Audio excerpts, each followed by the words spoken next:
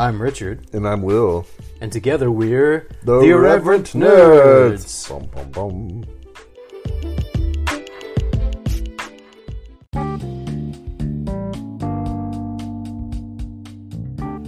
Hello nerds, Korg here. Coming up on this week's episode of the Irreverent Nerds podcast, Mr. Will Boyer begins the episode by talking about a film that almost got made. Batman vs. Godzilla.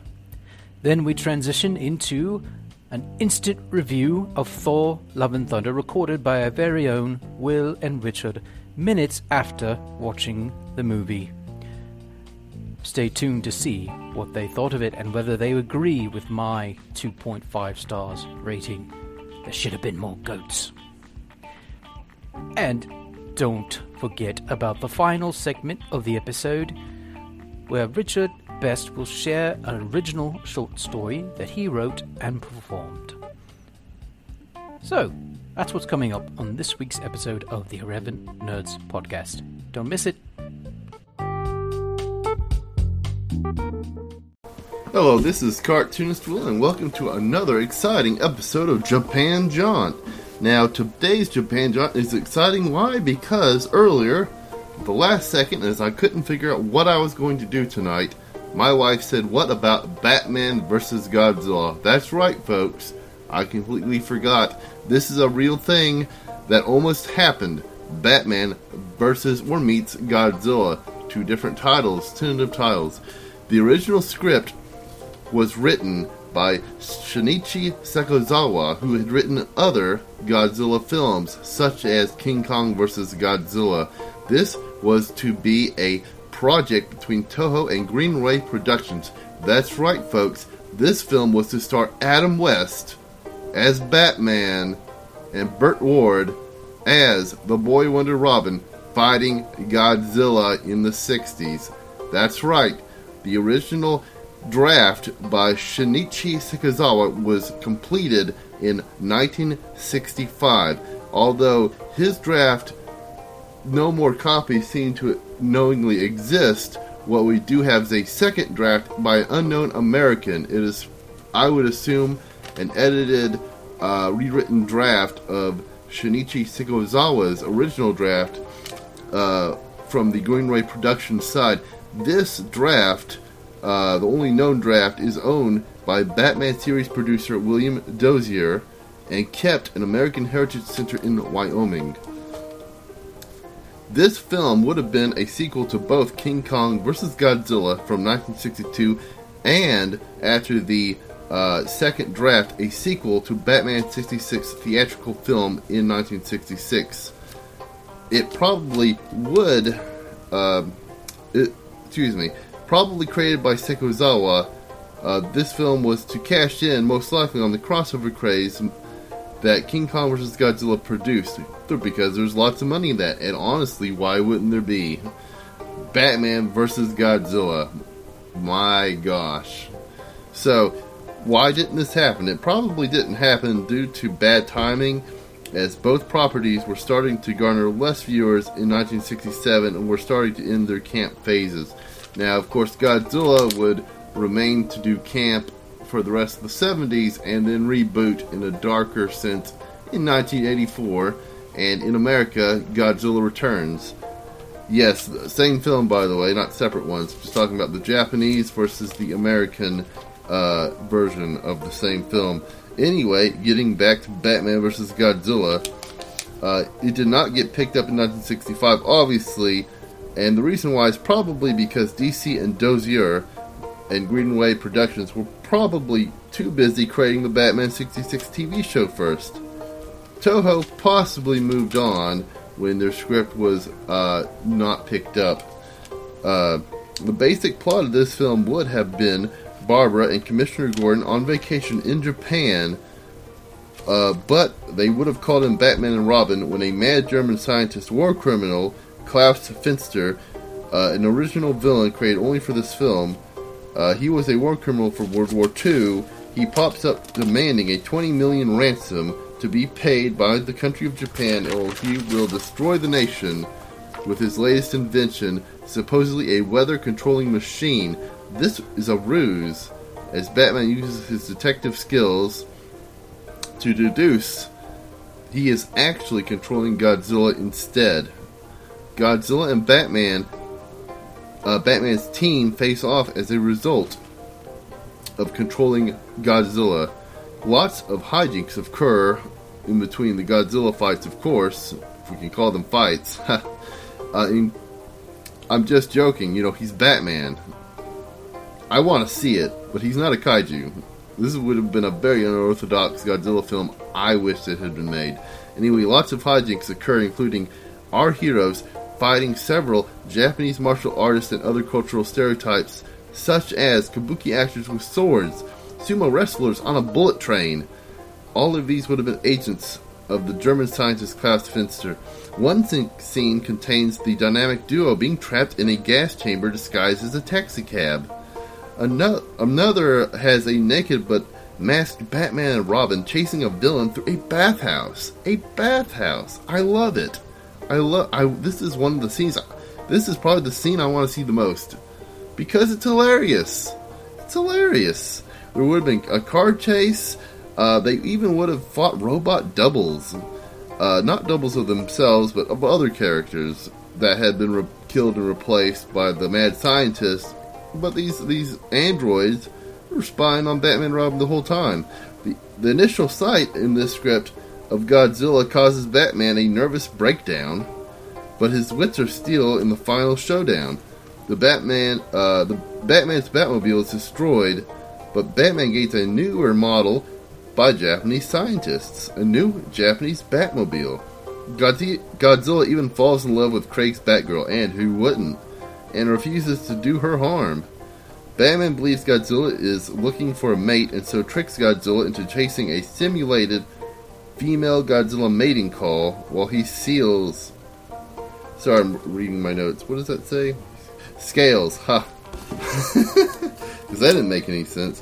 Okay, while Batman scales Godzilla's back and straps a bomb to his neck, knocking Godzilla unconscious, and Klaus Finster having fallen to his death during an earlier rooftop fight, Batman and the Japanese people build a spaceship around the snoozing Godzilla and send him into Earth's orbit, where he will remain forever, or at least until the next Godzilla film anyway. Now, what's interesting, several ideas or elements of this script may have supposedly made it into later Godzilla films. A female Mechagodzilla was originally teased around in this right here, but it was tossed by Dozier. He did some edits and marked it out in favor of the mating call audio. Both the mating call audio and Mechagodzilla could have found their way into later Godzilla films. The first Godzilla film to include Mechagodzilla, for example. Also, the bird audio call in Godzilla Returns, aka Godzilla 1984, could have been taken from this original draft because Sekizawa wrote a lot of Godzilla films. So he could have taken this idea with him and reused it somewhere else for a movie that actually did get made.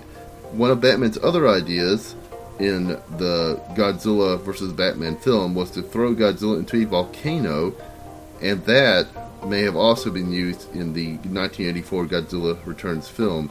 A weather machine also made its way into Son of Godzilla because Sekizawa, of course, he wrote the original draft in 1965.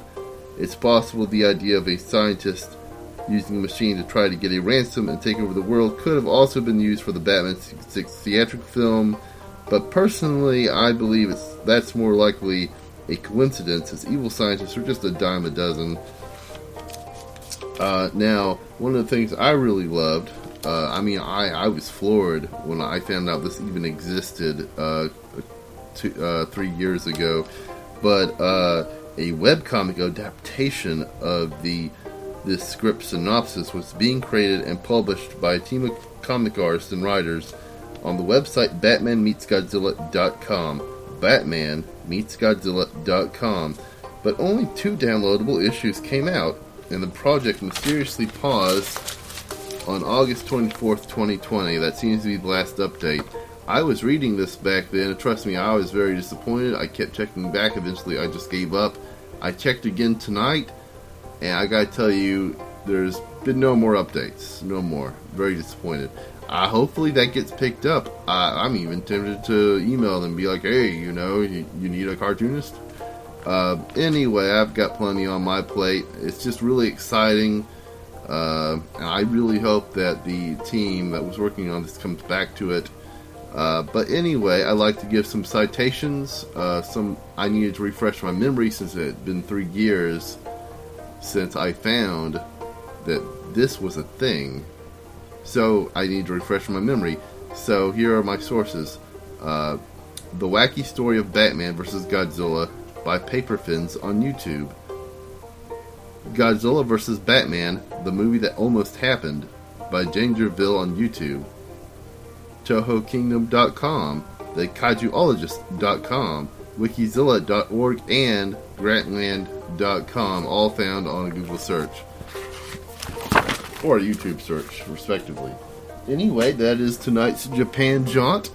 I hope that you all were just excited as I was initially when I found out that Batman vs. Godzilla was almost a thing. Well, here's to that, and who knows what else could have almost existed or might exist in the future. We'll never know. This is Cartoonist Will signing off. Sayonara.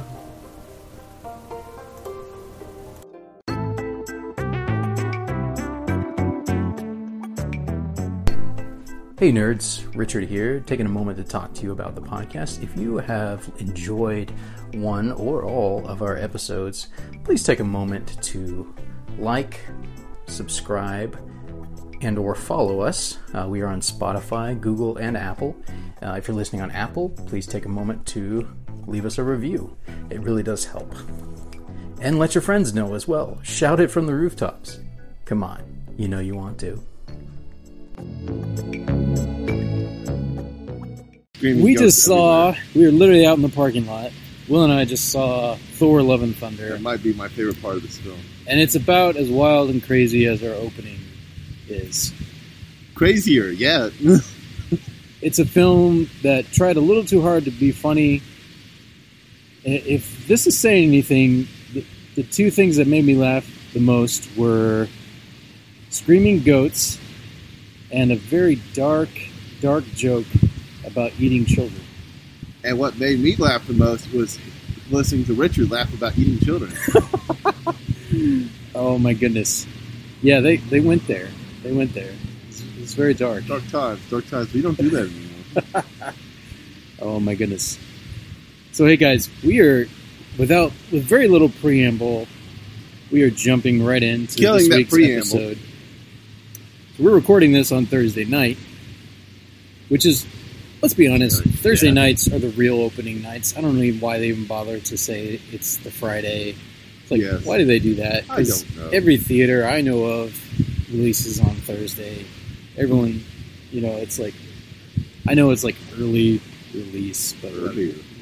No, it's not. Anyway, Thursday night, the real opening night. So, all right, on a scale, or no, let's see. Should we do 5 stars or a scale of 1 to 10? What do you think, Will?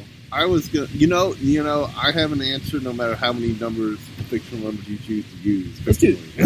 Let's do 5 stars because this takes place in space. Much of it takes place in space. So, quick reaction. How many stars out of 5 would you give it?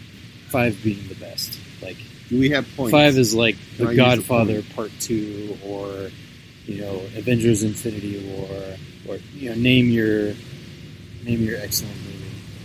Wait, what? I'm lost. What would be your number 5? Like, if 5 is like the pinnacle of cinema. What is my number 5? What's your number 5? Like, I don't know. Maybe. What would be your measuring stick? Maybe Infinity War.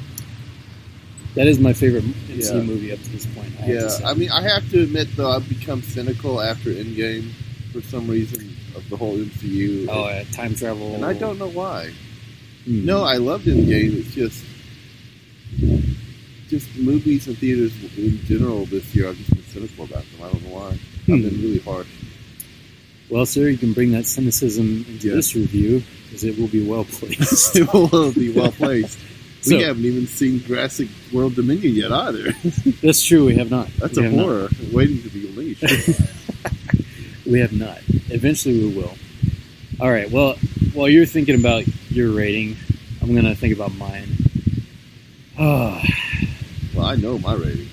Out of 5 stars, on a scale of 1 to 5, with 0.5 being The Last Airbender. Oh my god! and 5 stars. Let me see. What would be my 5-star film? I don't even know. Are we sure that Last Airbender isn't somehow better? You know, this is going to sound crazy, but one movie that is about as close to perfect as a film can get is The Secret Life of Walter Mitty. It hits on what? The Secret Life of Walter Mitty. Well, okay, I need to watch Ben this. Stiller. Yes, you need to see it. It's about as close to perfect as a film can get. That's great. It hits on drama, comedy, epic scenery, beautiful music, heartfelt sentiment, and it nails all of it. And good music. Right. It's really hard to do that. So, but as far as the MCU is concerned, I think Infinity War, and I know there's a lot that build up to it, but I think Infinity War would be my number 5. And among the MCU movies, let's see, what would be my number 1? What would be my bottom of the scale for MCU movies? That's really hard for me to decide. Iron Man 2. You know what? I'm going with Iron Man 2 as well. I forgot that movie existed a lot. By the way, if you couldn't tell, we're out in the parking lot. We're literally in the parking lot of the theater right after you saw this. So hopefully you can nerds hang out. I'm kidding. Anyway, okay, so between Iron Man 2 and Infinity War, I'm going to put this right smack in the middle. I'm going to give it a 2.5. I was thinking a 2.5. That's why I was asking if we could use points earlier. Yeah. It's like I want to give it a 3, but it's too high. I want to give it a 2, but I feel like it's too low. I think right in the middle is a good rating. It's not the worst MCU movie. Definitely not the best. No. I'm going to have to watch this again, preferably when it comes to Disney Plus, because right now I'm still trying to figure out what I just watched. It was a wild ride. Yeah, it was a wild ride with screaming goats. Ah! So obviously this is not a video episode. I was wondering. The lighting is shit, as they say. I don't know who they is in this picture. But I took a shower and changed clothes just for that video, Richard. I have on Rocket Raccoon on my chest. Oh, yes. Which didn't play in this movie as much as I hoped he would. Yes, the Guardians. So this isn't much of a spoiler because you find this out in the first few minutes of the film, but the Guardians are only in the first few minutes of the film. Yeah. Which I don't know what I expected. I don't think I put a lot of thought into it, to be honest with you. I think I thought they would be in a little bit more of it, but I wasn't. They I wasn't overly. Oh well. Yeah, like I wasn't overly interested in whether they would or wouldn't be necessarily. But by the way, we haven't gotten yours. Oh, that's right. You said 2.5 stars. Yes, 2.5. Okay. So we both agree 2.5 stars. This is a middle of the road MCU movie. Middle of the road. Yes. Better on the better than The Last Airbender, but not as good as The Secret Life of Walter Mitty. So Will, give us your spoiler-free. My spoiler-free? Your spoiler-free synopsis. You mean a synopsis or my reaction to it? Synopsis of the film or reaction to the film? Give us a synopsis. Give us a spoiler-free synopsis if you can. Spoiler-free? This is a test. This is only a test. Of the emergency broadcast system. Without spoilers? Okay, well everybody... If you can. Okay, there are a few things everybody knows about this film, or at least everybody's been paying attention to trailers and the comic book storylines. Okay, so Batman is going around killing all the gods, and Senator Amidala has cancer, and Thor has to make a bunch of jokes to save everybody. Yay, the children. The end. Captain Kirk's father. You need to keep in mind there with your alternate movie references. Is Chris Hemsworth the father of the new Captain Kirk? Yes, he played Captain Kirk's father. Dang. Well, he played Captain Kirk Spock. Yeah, for about 3 minutes. Chris Hemsworth? Yeah. I missed that. Sans the beard or long hair. I really missed that. I really did. If you go back and watch the 2008 Star Trek, 2008? Yeah, the Abrams Star Trek one, film. right? He's in it. The first one, Abrams? It's James Kirk's father. Huh. Anyway. Well, I just wanted to be funny. This is what I thought the movie was going to be like going in. I thought it would have some humor because that's the direction Thor has been going lately. But I thought we were going to get this serious story about Jane Foster having cancer and trying to fight and battle that as the mighty Thor. I did know from the comics that every time she became the mighty Thor, it brought her closer to death. I did know that. Not everyone would know that, though. By the way, that was a little bit of a spoiler. Actually, that was a spoiler. Sorry, that was a spoiler. Apologies. Sorry. All right, so... I guess I felt like it wasn't, but it was. We're about halfway through the review, so we might as well jump in with spoilers. So, from this point on, be aware there may be some spoilers that slip through. So, if you haven't seen it yet, wait and listen to this afterwards. Yes. And argue with us. But you should have done that from the get-go. Yeah, you know us. You guys know us. You know, we spoil things. We like to spoil things. Maybe, yeah. We'll go into your houses and leave your fridge door open. But I'll eat everything that's wasted food. But then we'll leave your fridge door open and it'll spoil. Okay. All right, so you were talking about Natalie Portman battling cancer. Well, I was expecting a different movie than what we got. That was my point. I'm sorry for the spoiler. We're now in spoiler territory. So what I was expecting is I was expecting a love story between Thor and Mighty Thor, who I actually wish was called Lady Thor, but isn't. But that's only because I'm confused about these names. They probably thought it would be sexist to call her Lady Thor. So yeah, like, well, she's Mighty Thor in the comics. Oh, is she? Okay. Yeah, but I'm just confused about the names, and because that's actually Thor's name, but she's Thor. It's like in. Is it really his name, though? I wonder. Or is it a title? No, it's his name, but it turned into a title for Mighty Thor. It's like in the last Skywalker saga Star Wars movie, Rise of Skywalker, where at the end, Skywalker turns from a name into a title. Yeah, that was dumb. Yeah, so I'm confused. I'm not saying I love the idea of Mighty Thor, Jane Foster. I'm just confused about the name. Anyway, so it's like if you had Barbara Gordon but called her Batman. Yes, that's true. That would or Bruce instead of Batgirl or Batwoman. Bruce Wayne. Was she ever Batwoman? I know she was Batgirl. She was Batgirl. Batwoman was Kate Kane, I think. Yes. Okay. And maybe some other people were probably someone else too. I'm sure. Anyway, I'm getting confused and lost. We didn't get the film, but I thought we got a movie that tried way too hard to be funny, and we were both talking about this. Richard, what are your thoughts? Yeah, I felt similarly about this one, to the way I felt about Thor Ragnarok. Obviously, Thor: The Dark World, it has some humor, but not much. It's fairly somber film for the most part. And Thor Ragnarok, they were definitely trying to go in a different direction. And the first time I saw it, I felt like they were trying too hard, and the humor didn't quite seem to fit the Thor character because it seemed to be a departure from his character. And this is true. It's it didn't quite work for me the first time.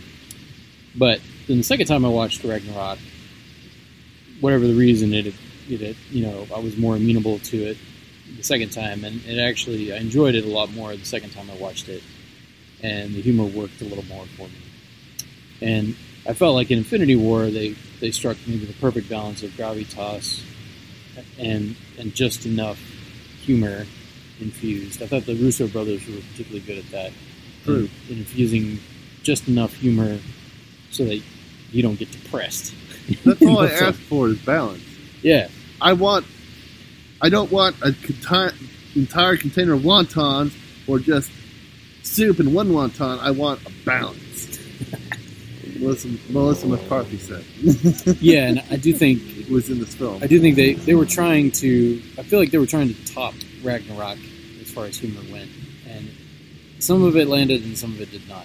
Like, by the way, spoiler warning. Although it's not a huge surprise, but Matt Damon makes another cameo in this film. Oh, he did? I missed it. What? Was that one of he the played actors? Loki. He played Loki. He was okay. Yeah, he was the fake Loki. I was wondering if those people were supposed to be someone I should know about. So okay. Well, no, I like the fact that you find out that they are actually Asgardians, which I don't know who else they would have been in the other movie, but like that they actually connect them to the community and they talk to the queen. You know, I'm surprised they survived the destruction of Asgard. Yeah, it's like, why did they survive? Well, I guess you can't kill Matt Damon. I guess not. He had a long commute to work. But no, like that cameo was hilarious. And of course, Sam Neill plays Odin's son once again. He reprises his role as... Wait, that was Sam Neill? That was Sam Neill. Wait. So he looked familiar. So he plays Odin. Odin was not playing Odin's son. The Odin. fake. The real Odin was playing the fake Odin in this film. No, Sam Neill was playing fake Odin, like the actor who was portraying Odin in the play. So who plays the real Odin? The real Odin wasn't in this film. Okay, so you're just saying Sam Neill was on board for fake Odin. Okay. Yeah. Sam Neill played the Asgardian actor who played Odin. I didn't even recognize him. Really? So we had Dr. Grant. You didn't recognize his voice? We had Dr. Grant. No. His voice is so distinctive, more or less. Anyway, we're getting off topic again. Very off topic. So we'll rewind a bit and give this... Let's rewind all the way back to the beginning, where Christian Bale's character... Did they ever say what his first name was? They just call him Gore. Gore. Okay. Yeah. So Gore the God Butcher. It's like his only name. But initially he's just Gore. And the film opens with him and his daughter basically dying of thirst in a desert. And he kneels down and he cries out to the gods and asks for them to save his daughter. And she dies very sadly. A very particular god he prays to. Yeah. His name I don't remember, but was complete jerk. Yeah, I don't even remember. That's which I guess is supposed to be a bit of a joke. Yeah. And then for some reason, I don't completely understand why his name got called, or why he was like summoned to the god's oasis that suddenly popped up in the middle of the desert.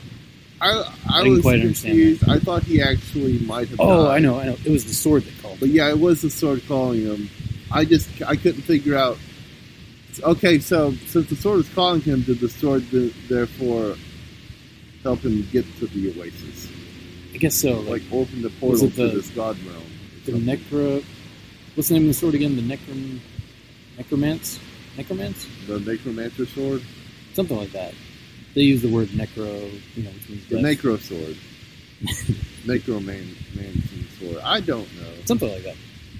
But that doesn't make any sense because, well, okay, the shadow beast. Well, I mean, it was like the shadow realm calling to him through the sword. That must have been it. Because that particular god had just killed the previous owner of the sword who was trying to kill him.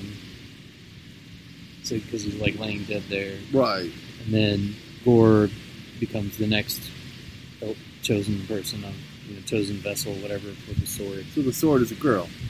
I don't know. But how sure are we on the name of the sword? Because necromancing swords would actually resurrect the dead to zombies. Mm-hmm. But he did. It was necro something. I mean, the idea is like it's the sword of death, basically. Yeah, I'm thinking it must have been just the necro sword. We'll have to look it up. Anyway, the sword of death. Yes, death sword. The death sword. The doom knife. So he takes that on, and then throughout the course of the first act of the film, we find out that he has been killing the gods. Which, do you know anything about the Marvel Comics origin of the gods? Were they created by the Celestials? That's complicated and stupid. Is it?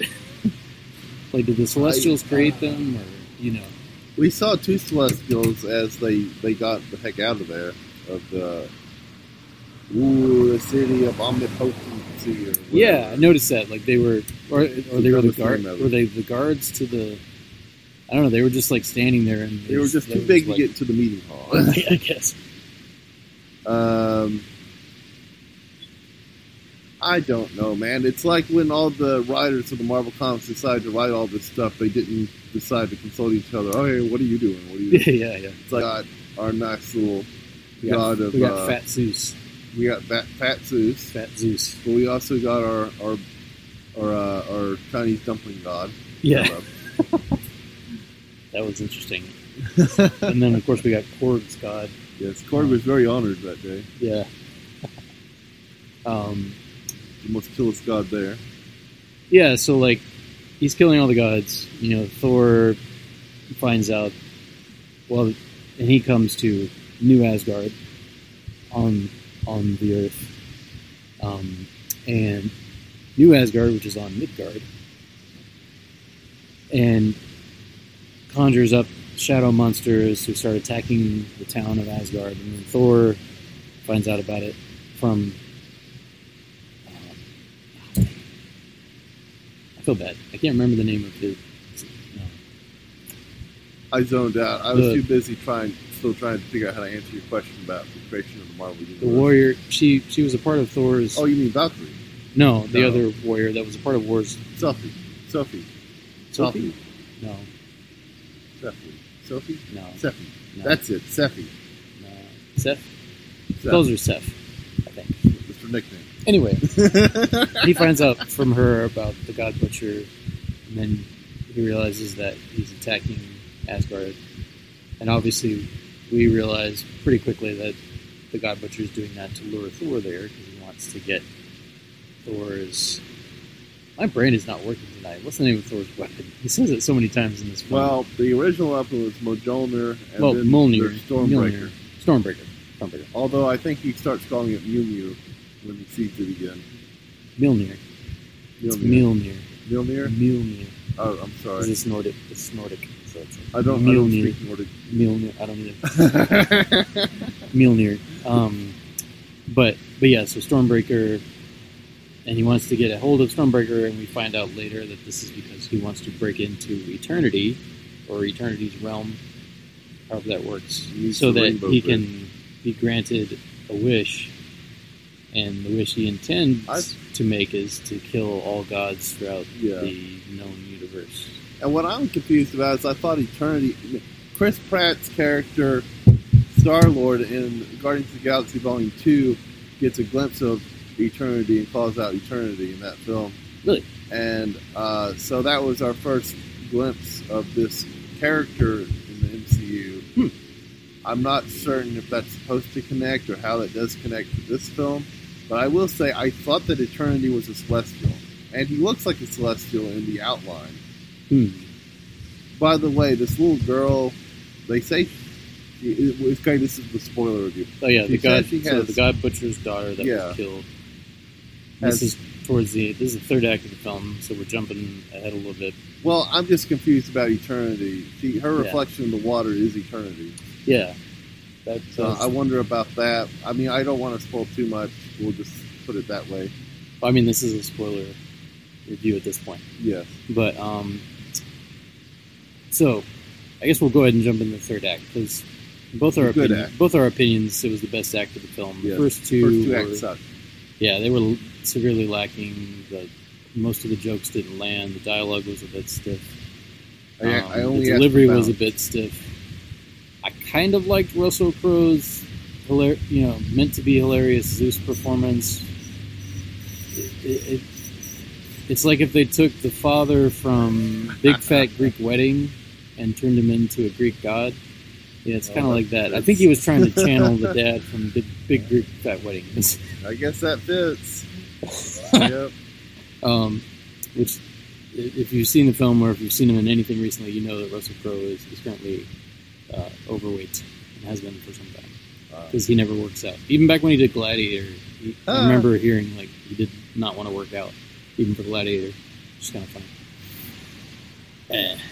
age has caught up with him, it seems. Anyway, but yeah, like he kind of pokes fun at himself, I think, in this. And yeah, Russell Crowe's actually pretty good with comedy. If you've ever seen The Nice Guys, it's really funny. It's him and Ryan Gosling. It's one of those rare films that can combine a very serious murder mystery with dark humor, and it pulls off both. Like it's funny, but it's also, you want to know what happens in the mystery. But anyway, I recommend it. But we're off topic again. So the third act, and probably the most epic scene in the movie would be when they go to the Shadow Realm. Though I love when they crash on the, I don't know if it's the Shadow Planet or what. I don't even know. They just crashed on it, and evoked, to me, I think one of the very first, if not the first, motion picture ever made, which is Journey to the Moon or Trip to the Moon. You know, where were they in black and white on the moon? Yeah, like where the people are trying to go to the moon, and then shows a spaceship going towards the moon, and then it hits the moon's face. Oh, that! Have you ever seen that? I think I know what you're talking about. They got there with a bullet, right? Like a bullet. I mean, it's a spaceship. Yeah, it's like bullet shaped. Yeah, but then a plume shot them off Earth. Yeah. Yeah, and like the moon has a face, and then it hits the moon. Yeah, that was one of the very first motion pictures. They think they made me watch that in digital effects and animation college. Makes sense. It's historic. But the crash onto saw that dinosaur. Okay, I'm getting off track. Yeah, well, the crash onto the Shadow Planet reminded me of that, and then of course, at first you think the goats have died in the crash, but they survived. Yeah, I was like, I'd scream too. I love those goats. But no, that was funny, I must say, because I wasn't expecting it, because it's getting uber serious, and then it turns black and white, and you're like, oh, what's going to happen now? That was a really neat effect, though. It was. I liked that. I didn't understand why it was suddenly we're here, and then boom, black and white. Where's the color? Yeah, you would have thought that it would have been like, well, before they were there or something, but I don't know. Yeah, and the only source of color in the Shadow Realm is when the light of Mjolnir and Stormbreaker, you start to see a little bit of color. What's it like, the realm of death? I guess. And the realm of death, sorry I yawned, and what, the divine God powers brought color? I don't know. Represented light or something? I guess. Like, symbolically. But yeah, the God Butcher is there, and he's keeping the Asgardian children hostage there to lure Thor and his company, which he successfully does, and successfully wrests the Stormbreaker from Thor before they go back to Midgard.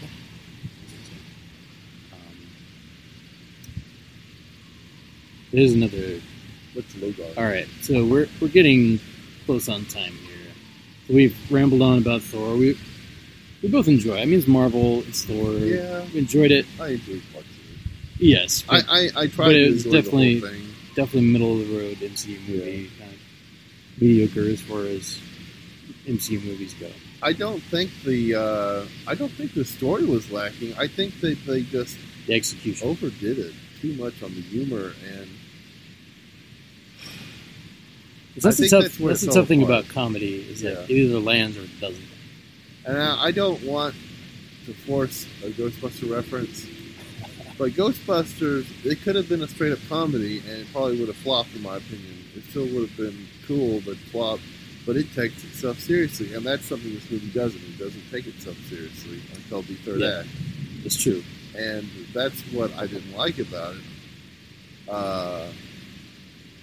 Why should I take your movie seriously when you don't even take it seriously? It's a really good point. Yeah, because why should I take this story seriously? Why should I take your cancer seriously? It's just jokes everywhere, you know? Like every single second is a joke. But sorry, I just wanted to get my beef on the table here before we close. Yeah, that's what this is for. Yeah. No, I do agree. Like, it did not execute the humor well. It didn't have the balance that some of the Russo films in the MCU did of, the gravitas, the seriousness, and then the humor. And And even Thor, I think, was funnier in those, in part because you had the balance there between the seriousness and Thor's humor. It just felt more natural in those films, as well as the other humor. It felt more natural. Whereas this, like you said, like it did feel more forced. Like,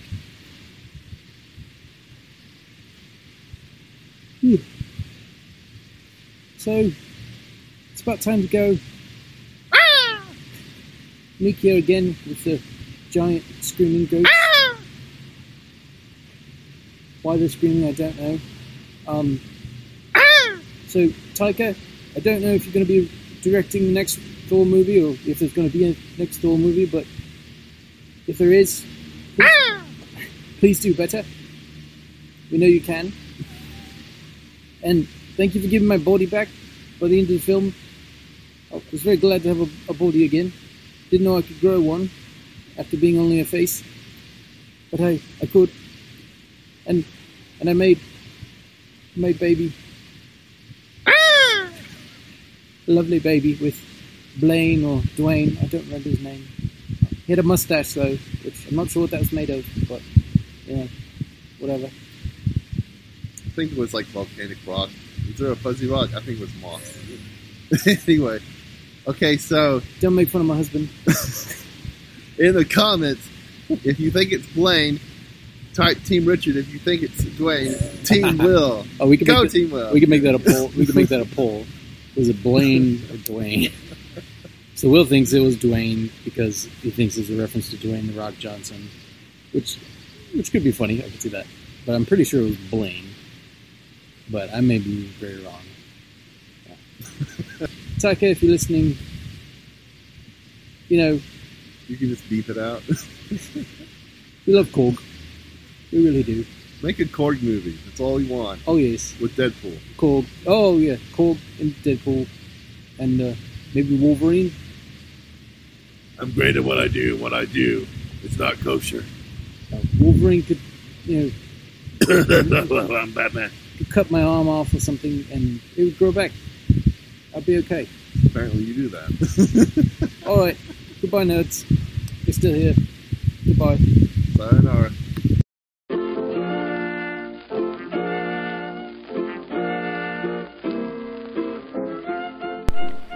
Smithers, who are these irreverent nerds? Well, sir, they're the hosts of this podcast. What's a podcast? Well, sir, it's kind of like a radio show. Ah, I see. Like The Shadow or CBS News. Yes, sir. I think we should buy it. I don't think it's for sale, sir. Poppycock, I just bought Twitter. I can buy this podcast. Alright, sir. I'll talk to them and see what they say. Excellent.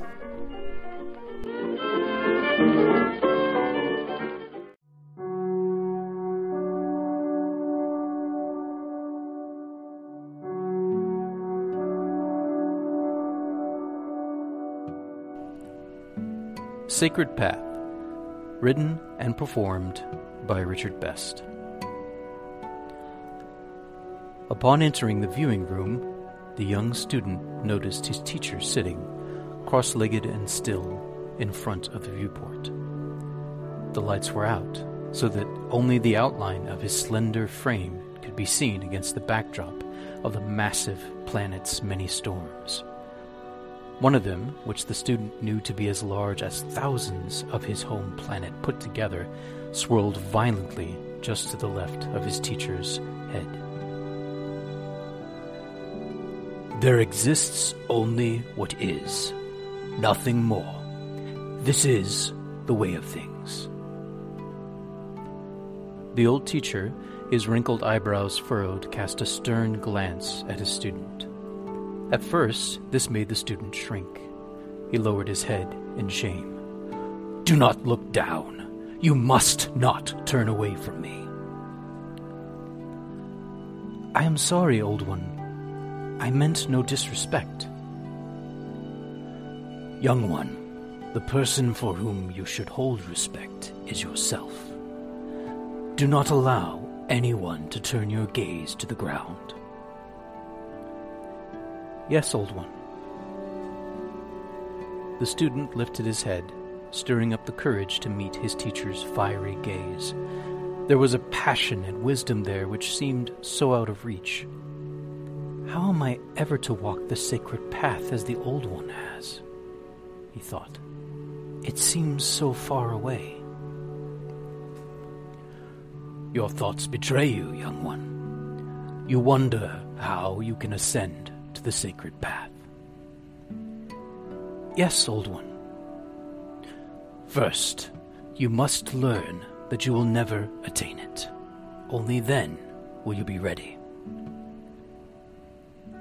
Old one, I do not understand. How can I ascend if it is not possible for me to attain it? When our ancestors walked the ground, they imagined the sacred path could be found out here, amongst the planets and stars. Now that we have been traveling amongst them for thousands of years, we have begun to believe the sacred path is to be found upon the soil of our new home.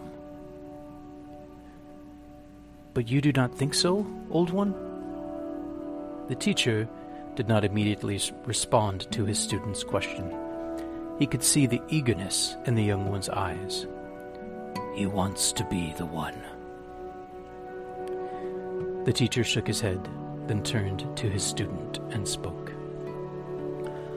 When one believes he has found the sacred path, he should keep looking, for he has not found it. Old one, I do not understand. Have you not attained the sacred path yourself? Do you not now tread upon it? I do. Then why do you say one who seeks it must keep looking, even after he believes he has found it? Young one, how did our people come to travel amongst the stars? We discovered the folding of space, and we learned to traverse the fold. Indeed. And what of the 12th engineer? If she had accepted that her kind had found the fastest means of propulsion and sought to look no further, would she have learned how to traverse the fold? The student thought for a few moments. He did not wish to give the wrong answer to his teacher. Finally, he ventured to speak. No. Our people would have remained in our galaxy had she believed her forebears had achieved the fastest speed. Indeed. And how do you think this line of inquiry relates to your seeking of the sacred path? The young student pondered this question for several minutes, his smooth brow furrowed in concentration.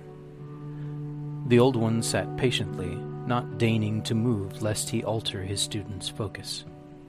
At last, the young one spoke, his face suddenly lighting up with understanding. I see it! If the 12th engineer had believed that the 11th engineer had attained to this sacred path of space travel, then the 12th would not have tried to find a better way. She would have stopped. So, in believing she had not attained it, she was able to ascend to the sacred path of space folding. The teacher smiled. His student was nearly there. Do you believe that the 12th engineer attained the sacred path? The student looked confused. Did she not? We have been testing her theories for thousands of years and have found no way to improve them. Did she not ascend to the sacred path? Young one, first, all students must realize they will never attain the sacred path. Only then will they be ready to ascend. I still do not understand. If one says, I have found the way, then he has not found it. If one says, I have not found the way, yet continues to seek it, then he has found it. The old one looked over at his student, a twinkle in his eyes. The young one saw a beautiful blue sphere reflected in his teacher's eyes. He started, then asked, "Is that our new home?" "Yes, young one. We have found it."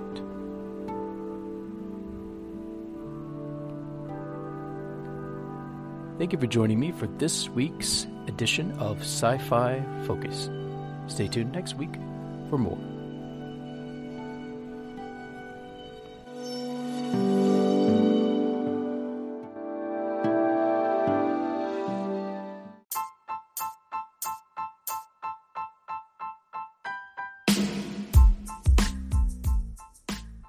Thank you for joining us for this week's episode of the Irreverent Nerds podcast.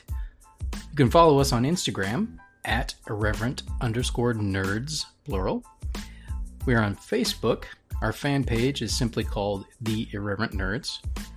We're on YouTube, The Irreverent Nerd.